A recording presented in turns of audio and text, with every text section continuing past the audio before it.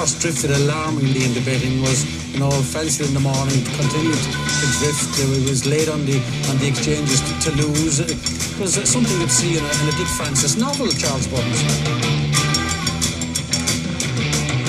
The ground is soft. It's not. It's heavy. It's soft on times. It's heavy. Okay.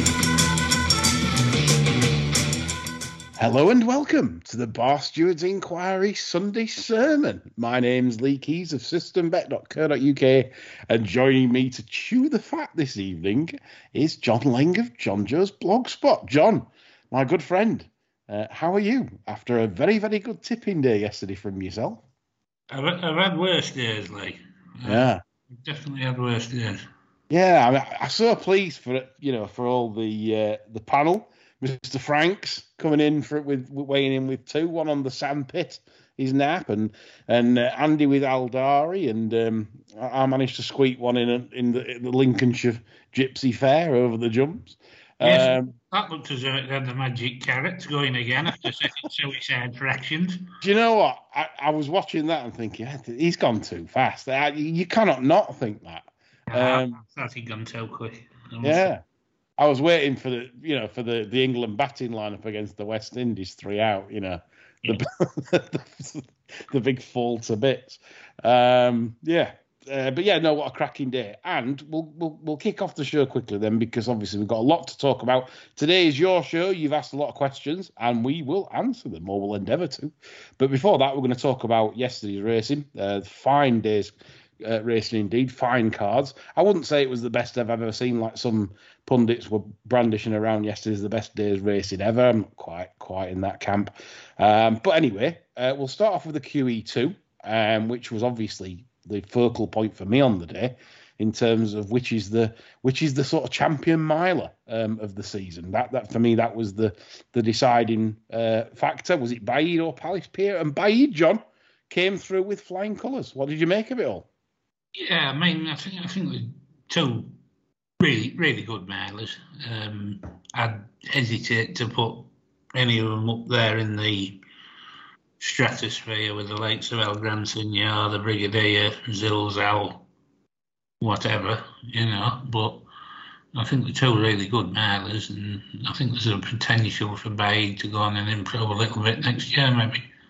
Yeah, that's a very fair comment. Very pleased that Shadwell are keeping Baid in train. I think that's a treat for everyone, because in an era now where obviously Coolmore will retire things very quickly after the loss of Galileo, you can bet your bottom dollar even next year if Coolmore have anything special as a 3-year-old, it will be straight off to the sheds.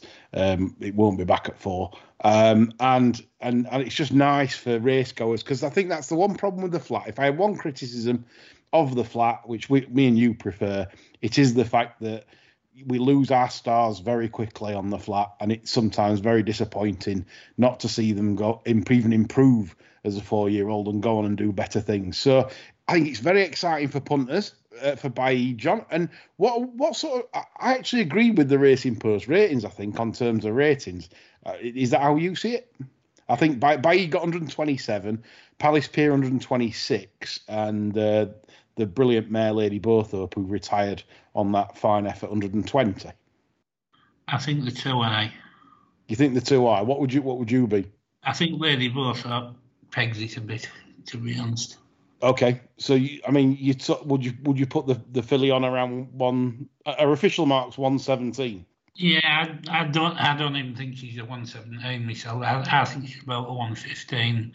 You could possibly push her up to 117 because she was in the absolute maximum effect yesterday with the hold up and picking the dead wood off late. I couldn't go any higher than 117, and I'd be more inclined to go about 115. Yeah, it's fair. Okay, fair comment. So that would bring Baid down to about 122. I'm pro the form, really, because obviously I know Lady Bothorpe can run these abnormal races, and with the Revenant in 4th, I just felt it's the right 4. And you could also got the Revenant completely wrong though, didn't they, chasing that pace rate? Yeah, I do concede. Probably the Revenant. Yeah, that probably picks holes in my ratings because, like you say, has the Revenant run above his mark? You'd say no. So I'd be absolutely sure he hasn't. right. So, well, probably listen to John then over me on that one. He makes a good point there about the Revenant. What do you think? Is Baid going to progress next year? They're talking about stepping up to Oman a quarter later in the season. Mentioned the Jim Crowley mentioned the Eclipse as a possibility this morning if connections want to go that way. Do you see him staying 10, John? No problem. He'd probably be all right. I wouldn't be cast iron on it, but I think he'd be all right.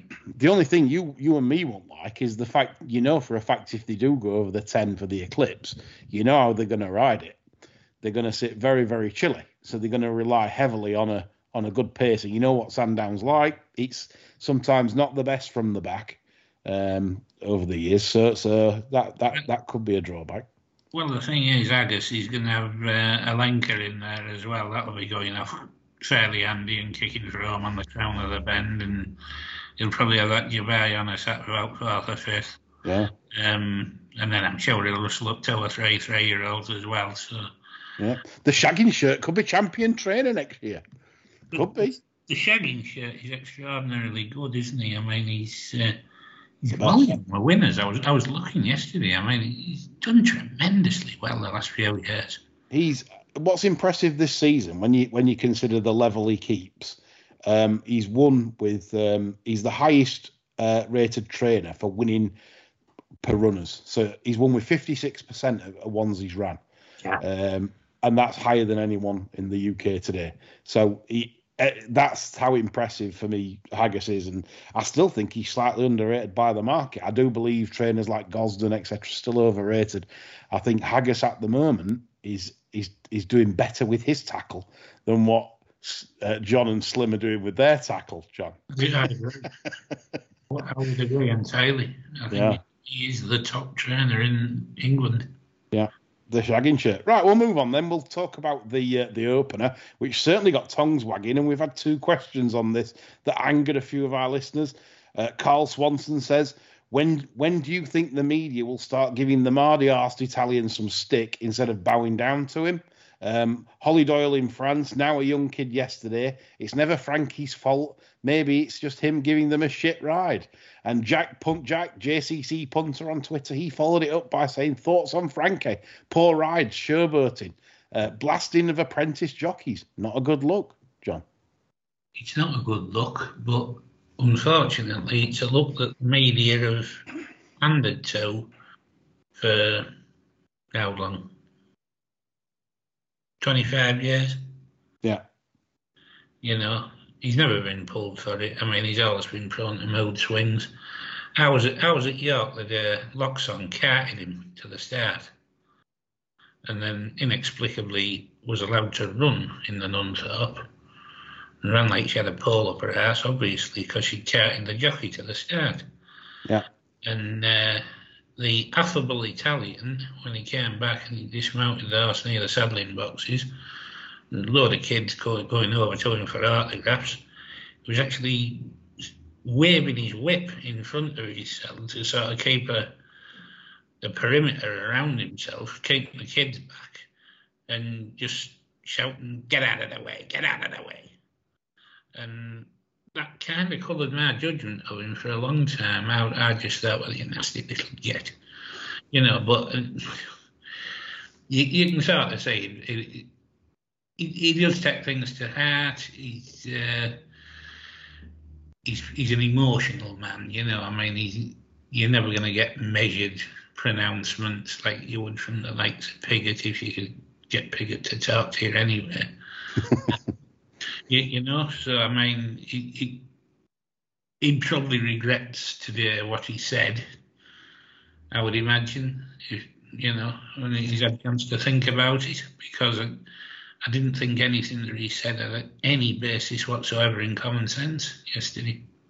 The thing I'll defend, I don't, from what I know off the pitch, I don't like Frankie as a person. I'm not going to go into like tit for tat and anecdotal stories. It's just a waste of time. But what I'm saying is, regards to yesterday, I'm going to slightly defend him, only because I believe he's a genuine winner. And what winners do, when winners have a nightmare, they can lash out and they can just basically, you know, whoever's closest to them or whoever they think that's cost them a length or two in a race or whoever's, you know, that's it. Correct. They're going to get the F and Jeff after. I mean, you can bet your life Dettori would have probably said something to McGonigal after winning post. You know, it's one of them. It's kind of. I think that's the winning attitude because he wants to win. He's desperate to win, and that's what's kept him right at the top of the game for years. So whilst it looks unsavoury, which I agree, you know, that's certainly a mitigating defence for Luigi. But I'm not offering a defence for his ride on Stradivarius because you know, you could see Gosden wasn't pleased with Mr. Dettori on 2 camps on Saturday. But I think in a way, if you watch, kept that in house though as well, like.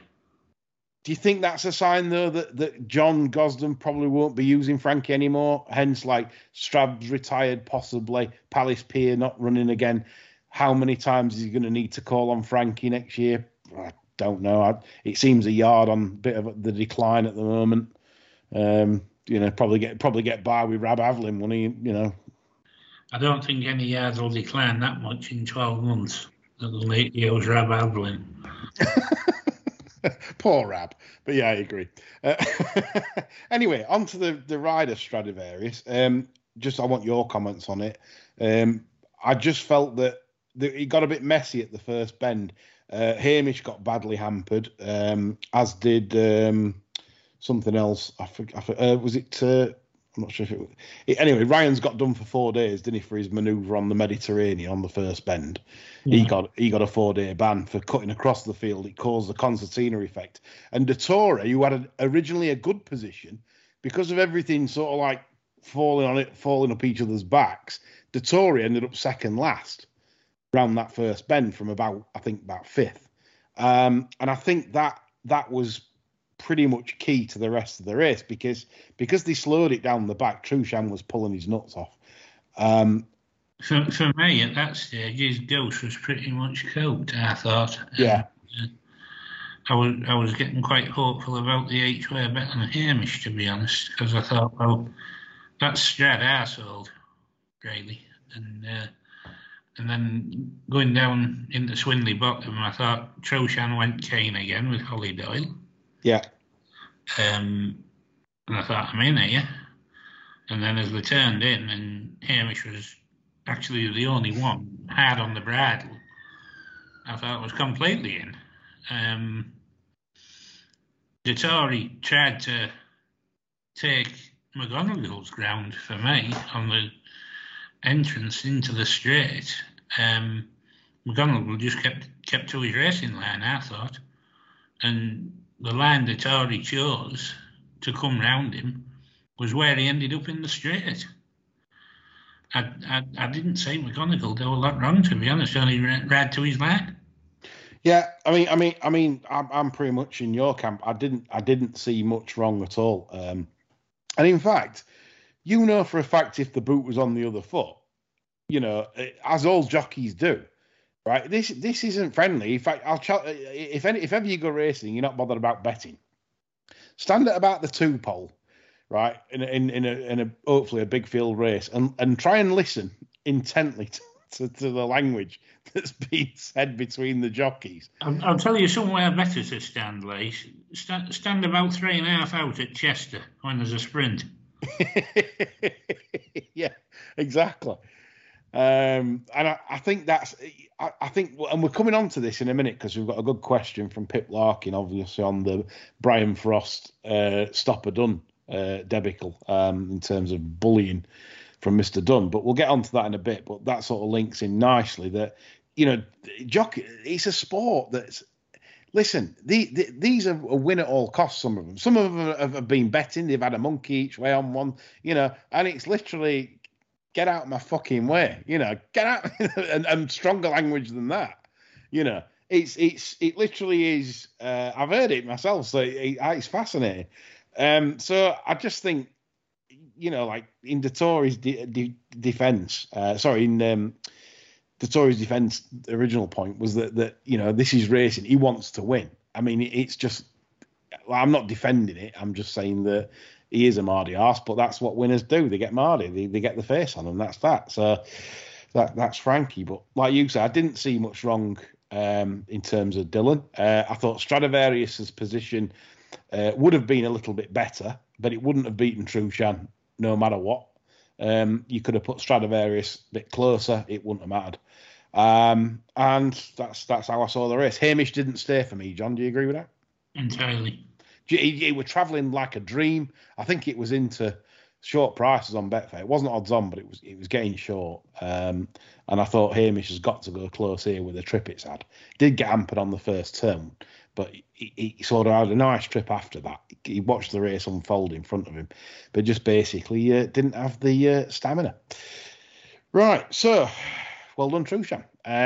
We move on to the Champion Stakes, the sprint, the Group 1 over 6 furlongs and Creative Force. For your very self, doing exactly what you thought it would on the tin. Glen Shield gave it a nice toe, I felt, into the race. It worked out perfectly for you, John. Basically, William Buick, lovely ride. Just thought, I'm going to let this give me a lead, which he did. The unlucky horse of the race, obviously, was Art Power, drawn on completely the wrong side. As we highlighted on the Bar Stewards, we said it's possibly best to be drawn low. And I thought the cutaway explained that for the Balmoral later on. I never realised there was a cutaway 3 furlong, and then so basically all the stand side runners couldn't go up the rail all the way. So basically, it took them into the middle of the track, the soup, as we like to say. So I thought that was interesting. But yeah, a very good selection from you, John. Thoughts on this? I think when you're praising William Buick as well, when you look at the time figure that, according to the Racing Post, the winner was probably the best time figure of the day, got a 1:17 for the effort. I think there's quite a bit of praise to be given to Holly Doyle there, because she got the absolute max out of Glen Shield yesterday, setting those fractions. For it to run second after the season it's had, where quite a lot of that failed of beating it and breaking it comprehensively. All right, its conditions were right yesterday, but to keep on for second, that horse has run a blinder, and she's done that by setting them fractions. Yeah, she made the horse's mind up for sure. First time blinds as well, I think. Obviously helped Glen Shield, who possibly was becoming a bit bored of the game, because I backed in the time before and he ran on late after getting headed, as if to say, I'm a bit bored of this. So the blinds, I think, breathe new life. So it's a big performance from Creative Force. They weren't fast enough the time before, are they? No, possibly not. Possibly not. So, as I say, I think she spread that out terrific yesterday, and he still ran through the line, despite being headed. So I thought she did good. Oh, just going back to Long Distance Cup, another good call from you yesterday. I noticed it after 100 yards, and you were right. What James Doyle settled Trushan much better than Holly did. And you pointed that out. You said I don't think she can settle that horse, and I'm certain if you owned it, you might be just having a quiet word with her and saying, I hope you don't mind, but I think. Well, it wouldn't be such a quiet word. I'd just ring her up and say, well, you're off.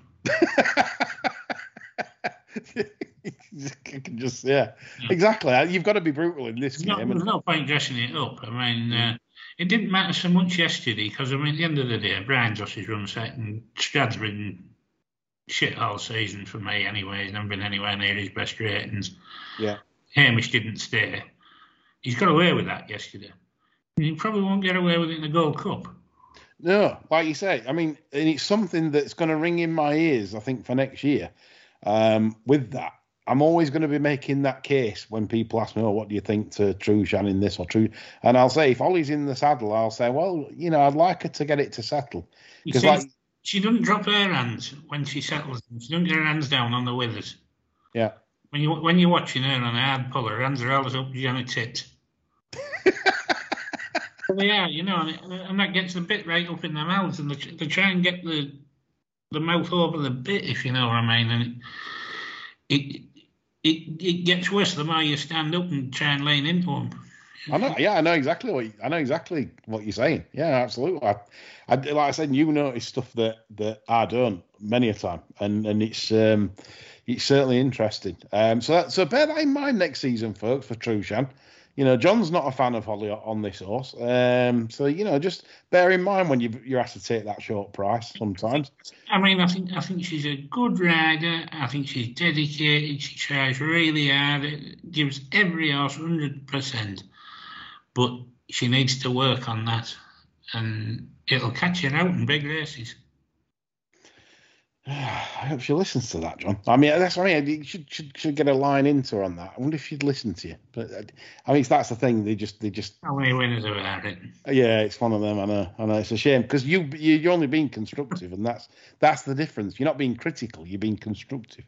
Anyway, we go on to the fillies and mares, which was an absolute substandard event, and I take a bit of credit here. I did highlight the fact that. Snowfall had a busy season, and would I be bounding in odds on? No. It was a gin and pate race, so I didn't lay her anything. I'm not taking plaudits for that, but I hope it might have stopped one or two of you piling in on her, thinking she's a certainty on the form book. When it was probably just a race. You can find 4 to 5 shots that'll win by 6 lengths. You don't need to wait for a filly in October that's had a busy season that's ran less than 2 weeks ago in the Arc. So. There we go. John, thoughts on the race? Well, I think we discussed several times late that Snowfall's actual form didn't really amount to a hill of beans. I mean, a Musidora win where she beat Noon Star. I mean, Noon Star then goes and gets dicked in the Ribblesdale. The Oaks was probably the worst Oaks I can remember as regards horses either completely underperforming, failing to handle the track or the rotten ground. Ireland, she beat Trees. She comes to York, she beats horses that either won't cut or end up crippled. Yeah, you're right. 2nd and 4th, Alba Flora and Wonderful Tonight. That finished that horse's career. I had about 115 all season. Yeah, I think to a degree we both sort of like we couldn't have her for the Arc, could we? Oh Jesus, no! I mean, I did actually ridicule the blogger when he was on before the Vermeil. Was it the Vermeil she ran in? He backed her at his post, hadn't he? Yeah. I just said something along my lines of, "You want your bumps failing, you stupid bastard." But, yeah. Yeah, I mean, she's a good filly. She's all right, but oh, yeah. The stallion might be doing that. Yeah. Anyway, that's enough of that. We go on to the Champion Stakes.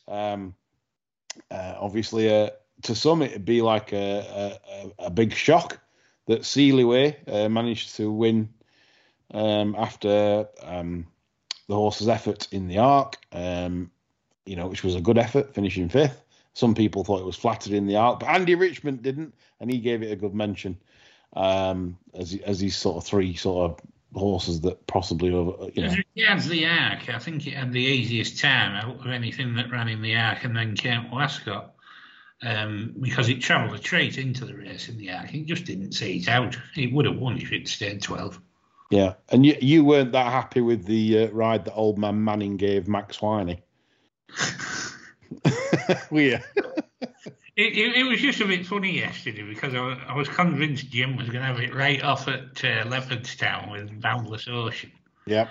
And I actually had the Ginger Hitler on the phone just before it ran. And I said, I don't know what the hell Jim's playing at here. I said, he's got fucking Manning there riding an absolute lump of dog shit at Ascot. With no chance. And he's put a bloody kid on in a listed race that can't claim. Yeah. I said, he's insane, this man. He's crackers. And then Boundless Ocean gets stopped about 6 times up the straight. There's me feeling all justified and self-righteous. And bugger me, Max Sweeney, I mean, if he'd got a run, he'd probably have bloody won it, wouldn't it? Yeah. Yeah, just to clarify, listeners, that John on his blog put up Boundless Ocean because he saw that Jim had entered in a Group 3. He ran it on Thursday, got picked off by the Magic Carrots Harrington yard in the closing stages after looking all the way a winner. And then Jim ran it 2 days later in the listed race at Leopardstown, where Boundless Ocean should have won by 6 wickets. But sadly ran up into every blind alley that you could find. Well, you can't knock that because they're in a form punter in the land that doesn't say that wins that listed race with just a normal clear run. It's a Guineas horse next year. That's going to thunder up the Holy Mail. I'm not saying it'll beat Native Trail or whatever, but I mean that's going to run some racing. I know I'm one of these pedigree snobs. I just can't have it because it's pedigree. There's just not. It's just a weird. It's just now. There's just nothing there. Anyway. Some Jim horses in there though, aren't the toughest take and unlike buggery. Well, that's it. I mean, there's one thing we nasty Jim. You know, he gets them. I mean, look at Poetic Flair. You know, I mean, there's not many trainers could produce a horse like to basically start off in April, and like you said, dance every dance all throughout the summer, not miss a trick, and.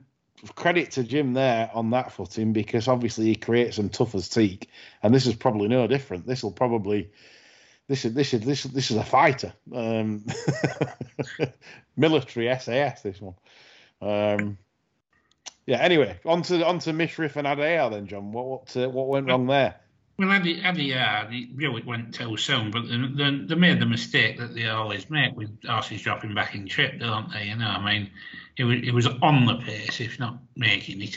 He was on the pace, and then he kicked early to put him all to bed 2 furlongs out. And when you've been going half a stride faster than you want to be anyway, it doesn't work. You empty your own house out before any bugger else. And if they'd run a pacemaker and they were going to drop that out, I'd have been happy to back Adair. Yeah. Not seeing a great deal of pace in the race.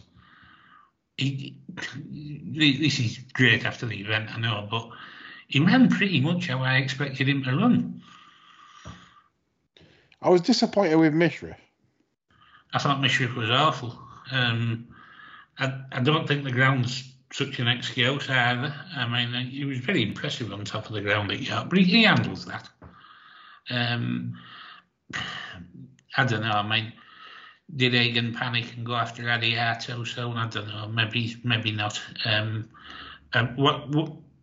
What would concern me in them situations is you got David Egan up and Ditari sat watching.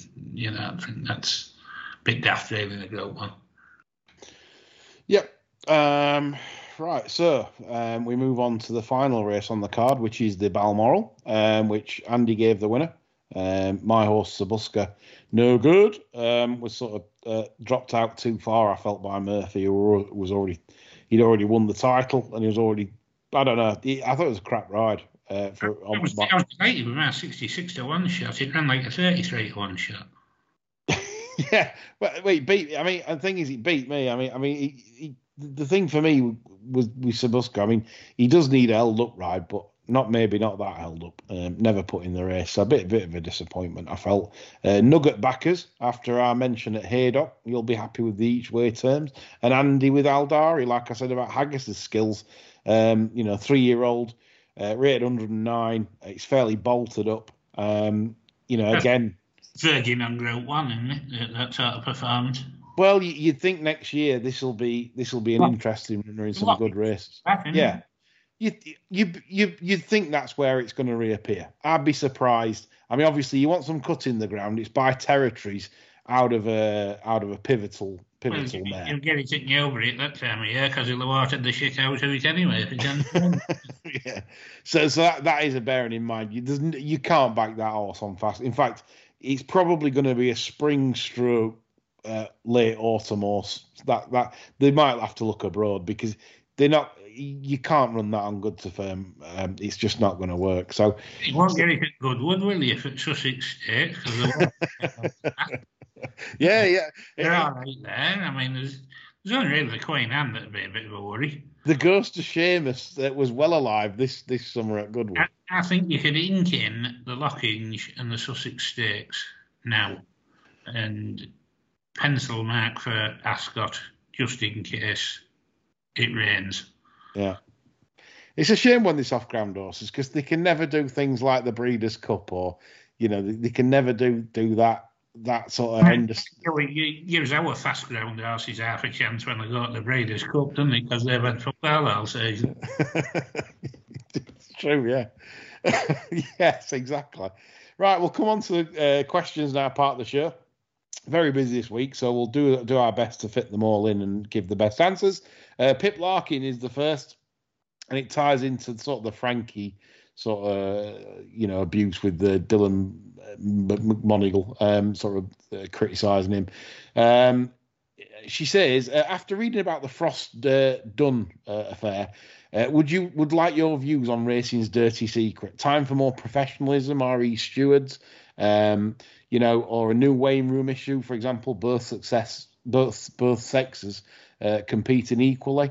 I don't know if you saw the article in the Times today, John, but basically someone's leaked the transcript. Do you honestly think I'd read a Murdoch article behind a paywall? No, not really. Anyway, carrying on then. Right. I'll explain. So the bit, you're right, but the BHA has been the transcripts, the evidence that's given, it's been leaked to the paper. So who's leaked that is absolutely pathetic from BHA. That. And I mean, what timing as well? Like, so it's on the front page of the Times when it's Champions Day. I'm not trying to brush this under the carpet or anything. It's just that there's times and there's times to get things out there. I just want to know your view really on this whole affair. I mean, I've read some of the transcripts, and Dunn after the line says things like, "You fucking whore, you fucking slag." You cut me up like that again, and I'll fucking kill you. So that's what Stopper Dunn has said to Bryony, after the line. Bryony's got very upset, rang her dad. I know it was at Stratford. The local stewards were informed about Bryony's complaint, and I didn't know what happened after that, but I just know it ended up in the papers. I think just after that. Now, there's two ways I look at this, right? As I said, I'm not defending bullies or anybody like that, and I'm not. But as I've said, I put things sometimes into context. If you hear race riding and you hear what they're saying to each other, 2 out, 3 out, blah, blah, blah, in the heat of the moment, bearing in mind you're going 35 to 40 mile an hour sometimes on a racehorse,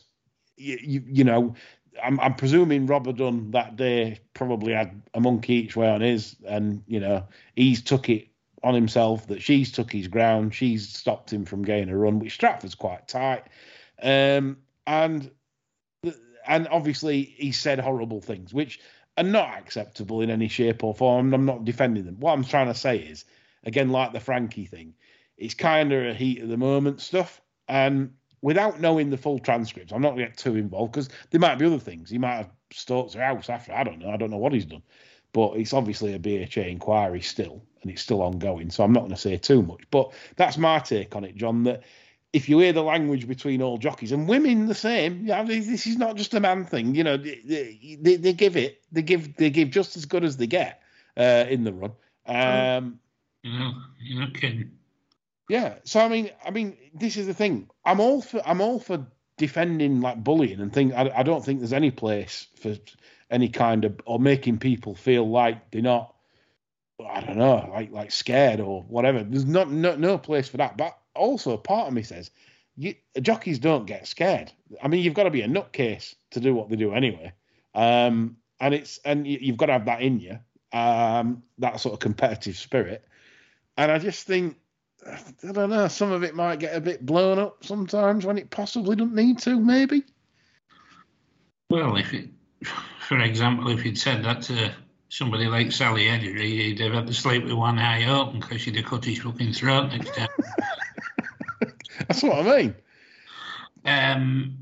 To me, the stewards on the day at Stratford maybe let this fester a bit rather than stepping in and getting them both in a room and saying, look, this ain't the moment or what, and diffusing the situation or referring done for abusive behaviour.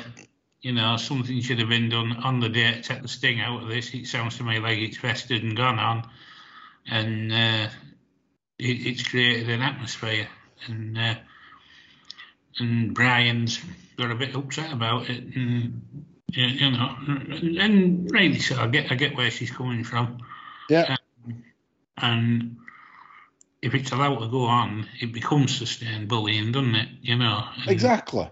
But I mean, me and you in charge at BHA, John. What do we do? Right, straight away after that, the minute we get wind of it, which straight in. You have him straight.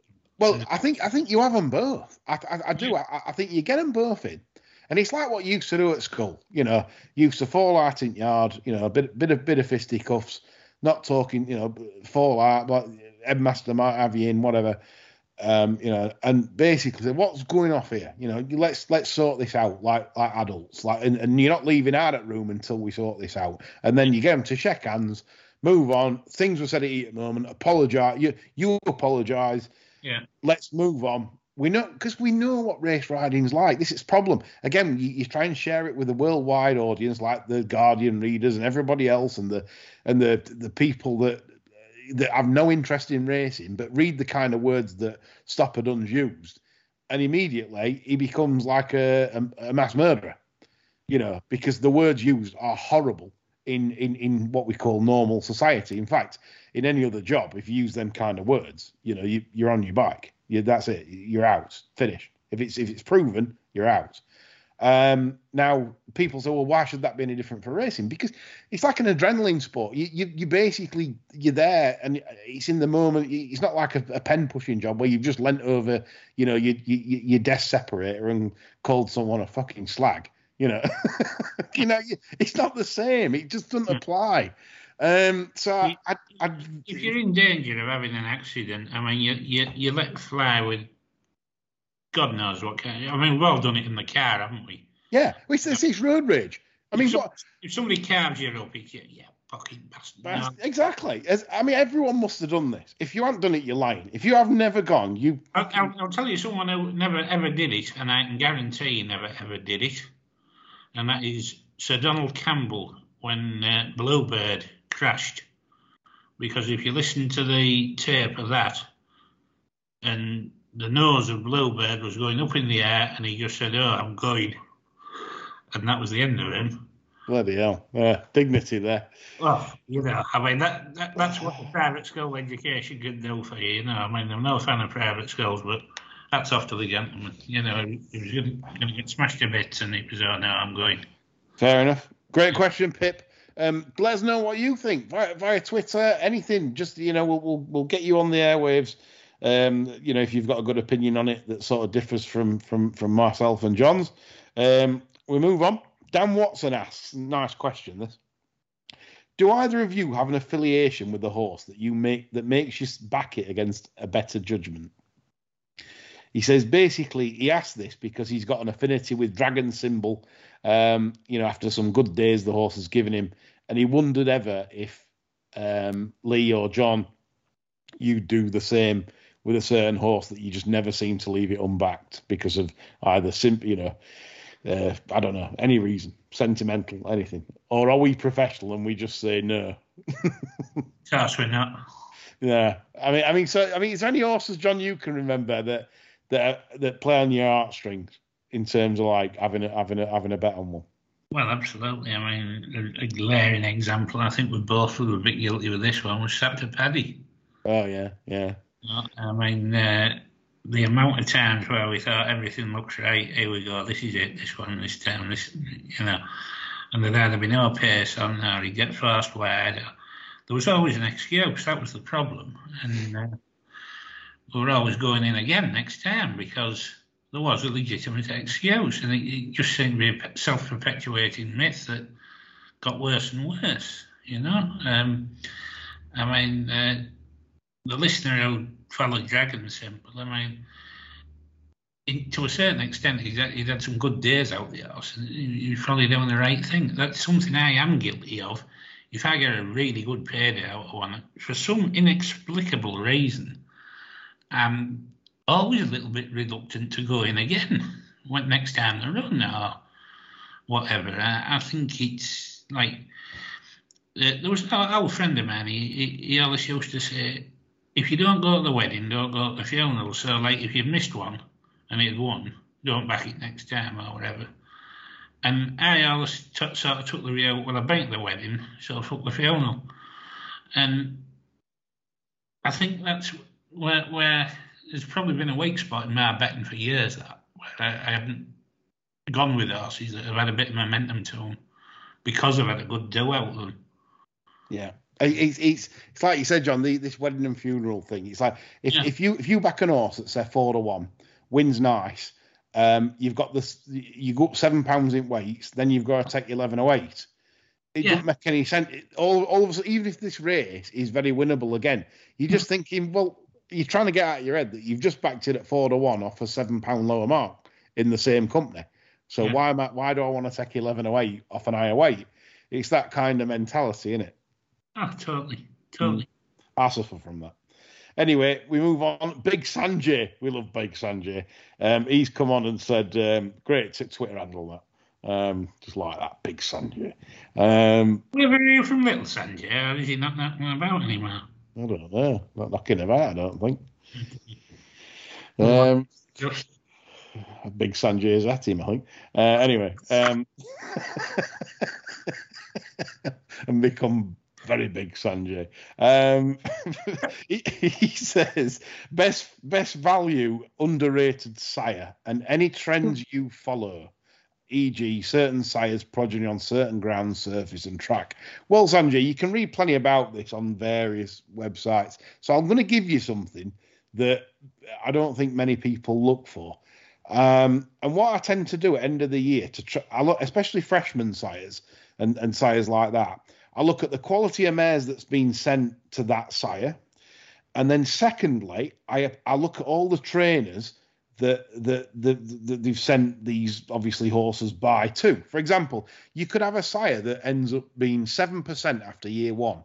But then when you've got Alan Berry training some of them and a few other idiots, it kind of think, well, no wonder it's on 7%. So you can kind of get value that way rather than just saying, well, that's a shit sire, because if you're sending crap mares to them or you're sending them to crap trainers and they're not making much on median, I don't think it really explains very much. So I always think there's a little bit of value. End of every flat season, go through sires that you've sort of like been following, especially freshman sires, the 2-year-olds. Have a look in more depth to see, well, is there any rhyme or reason why this one's 16%? Is there any rhyme or reason why this is 5%?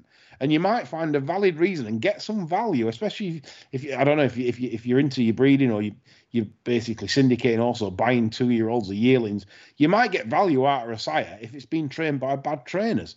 And et cetera, et cetera. It's something I've always looked at because it's something that people don't quantify. They just go on the ground, trip, without doing any extra legwork. And I always think the trainer angle is quite a big one because, as you know, if they're all trained by Willie Agus and they're all trained by good Newmarket trainers, well, they're going to get the best care and the best, But if they go to the lesser known ones, then obviously the percentage is going to drop. So I always like to check that out. So that's something for you. John, anything on sires from you?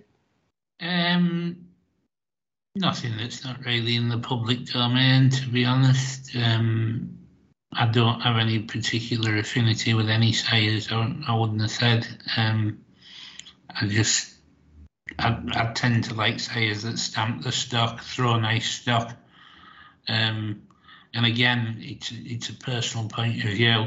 Horses that appeal to my eye, really. Yeah. So, I mean, I tend not to like, say, your Kodiaks and Ifrages because they tend not to appeal to my eye. Yeah, no, that's a fair comment. Like you said, there are you'll hear certain trainers say, "Oh, don't send me any more of them." Or certain types of sire because they're absolute bastards, or they just don't train on, or the various lots of reasons why trainers don't like certain certain offspring. But what was that Cheveley Park thing that Mel had a few years ago? Throw absolute bastards it was. Can't think of its name. Intello? No. I think it was a Gosden house. I think they shot it. Well, that's the thing. So anyway, Sands, you'll find out territory, soft ground, brazen ball weather, lethal force all weather. I always look for things like that when they've been on the turf and then they switch to the all weather. There's lots of things. Maymas is a freshman side that wants fast ground. All things like this. You can find out from sort of just looking on Racing Post website, really. But check out the trainers end of this season. Give yourself a day off and look through the trainers of sires, and just see. Well, this sire's had a raw deal because it's had bad trainers training a lot at progeny. That's where you need to. That'll separate you from the rest. Be the best around like Gillette. Anyway, John Martin comes on. He says, UK flat form shit, UK national hunt form shit. It's all shit here. Top flat jockeys are Irish, Italian, and Norwegian. National hunt champ is a premature ejaculator. Is there any comeback for UK racing, or is it destined to be overhyped shite? Says John Martin. I think he's got a point. Yeah, we're not doing very well, are we? Really? No. You take away the Arab spending power at the sales, and we let the kids sat outside the sweet shop looking in with toe bob in our pockets, aren't we? We ain't got a lot going for us, really. The top jockey situation, as you say,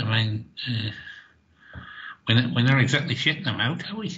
Well, I blame it on, we're becoming more obese as a nation. We're probably a lot more obese than the Irish, I would say. Well, we've still got people coming through, but the trouble is where the Irish are learning the trade in pony racing and all this other pikey stuff that's going on, and learning to ride properly. We're sending ours to Richard fucking Perham. Yeah. Oh, no, the jockey coaches. Yeah, Richard Perham, Dave Cross. I forgot about that. Absolute gems that are teaching our lads. Yeah, like you say, all the best apprentices seem to be Irish. They all seem to come through the Irish racing. Whether it's Irish pony racing. Because they have to be able to ride. I know a lot. You sure half a bit of savvy on a mechanical horse. I'm not sending you to fucking Richard Annan.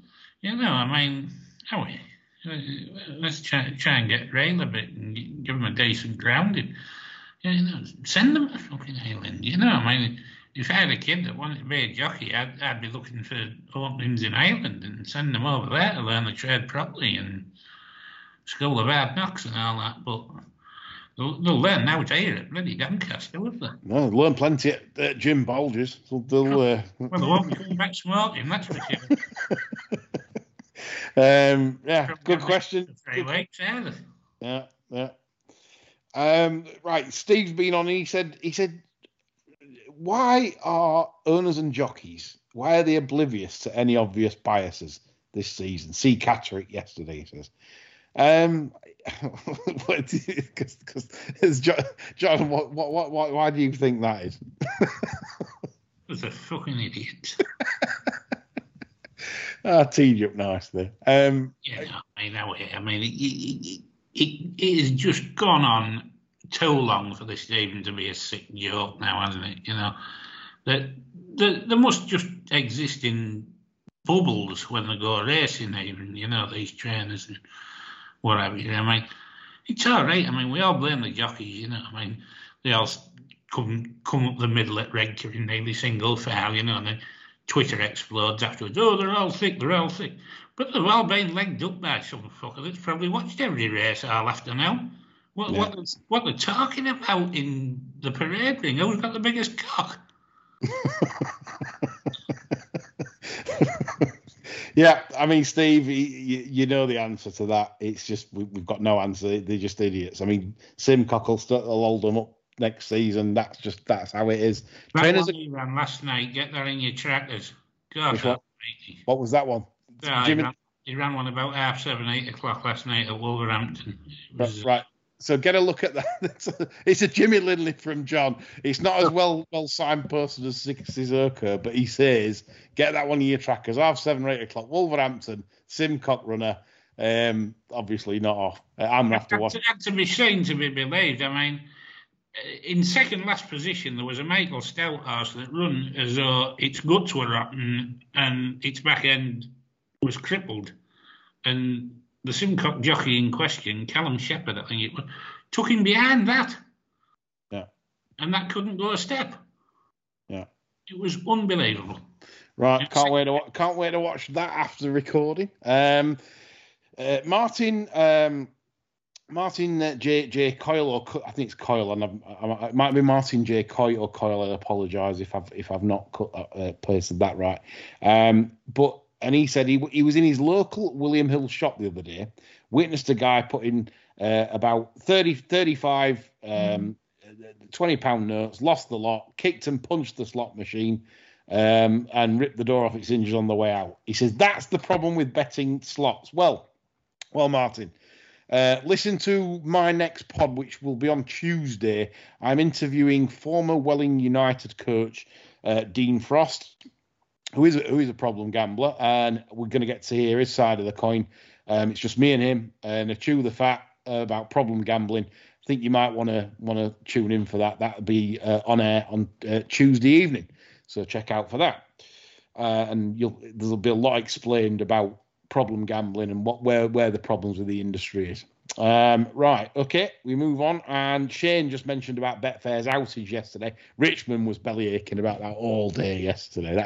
He was moaning about Chepstow. Now he's moaning about Betfair yesterday, which was a disgrace. Shane said that it cost him some money because basically Betfair cancelled his trade bets back after the site went down, and that's what they are, traders. And I do feel sorry for traders if it costs them money, and it's basically visibly obvious it's costing them money. It's not fair. They should get recompense for that. So Shane, feel your pain there. Nothing will be done as usual, and you'll get ripped off. But that's Betfair for you. Andrew Woodman's been on, Councillor Woodman, and he says, given how beaming and happy the Queen looked yesterday. Are you worried that when the time comes, Prince Charles may not have the same level of enthusiasm? What do you think, John, for the sport? Shucks. What do you think to Greedy Betty getting in the honours list? I think it's absolutely disgusting. She should have been about 15 years behind Magna as regards going in. Yeah. To say, she's a great supporter of the sport. We could all support the sport to a great level if we had billions to play with that we'd never even turned our head to earn, couldn't we? I mean, the braiding operation's a standing joke. The chuck out now, but grade A bastards. Yeah. The one decent mare that they had, Carnarvon flogged. God almighty. Prince Charles will probably step up because it'll raise his profile, and I think he likes having a high profile. I think he'll carry on with the Royal Stud at Sandringham. He'll keep the same sort of sycophantic dribblers around him that she's had around her, telling him what a good judge he is and how he knows everything about every pedigree, and all he knows is how to break bastards. Like, it's just that self-perpetuating myth, isn't it? That it's a wonderful institution in racing, and I've been going racing now, I think I'm the 50th year. God almighty. I've never yet bumped into anyone on a race course who is there because the Queen's got a runner. No, I know what you mean. It's the Queen in the Hall of Fame, so the Jelly Bean. The producer's happy at that. She loves the Queen, John. It's silent, radio silence there. Nothing.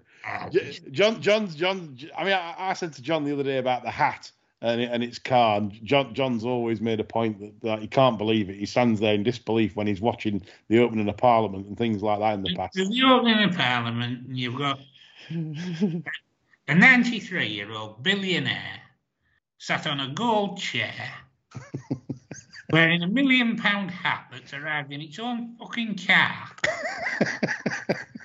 telling people they have to tighten the belt. Income tax is going up.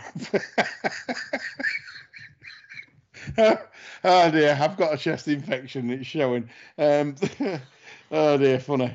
You're a funny man.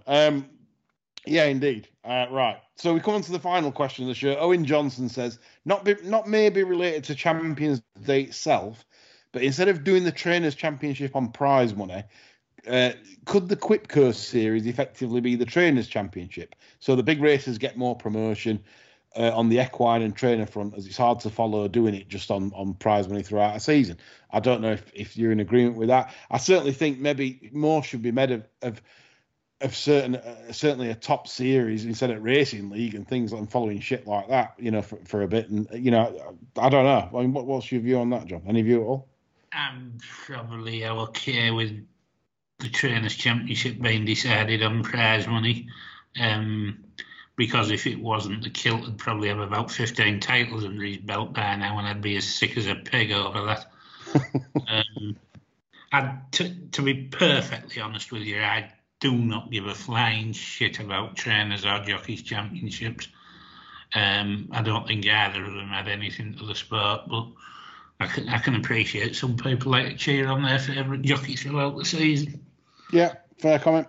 Right.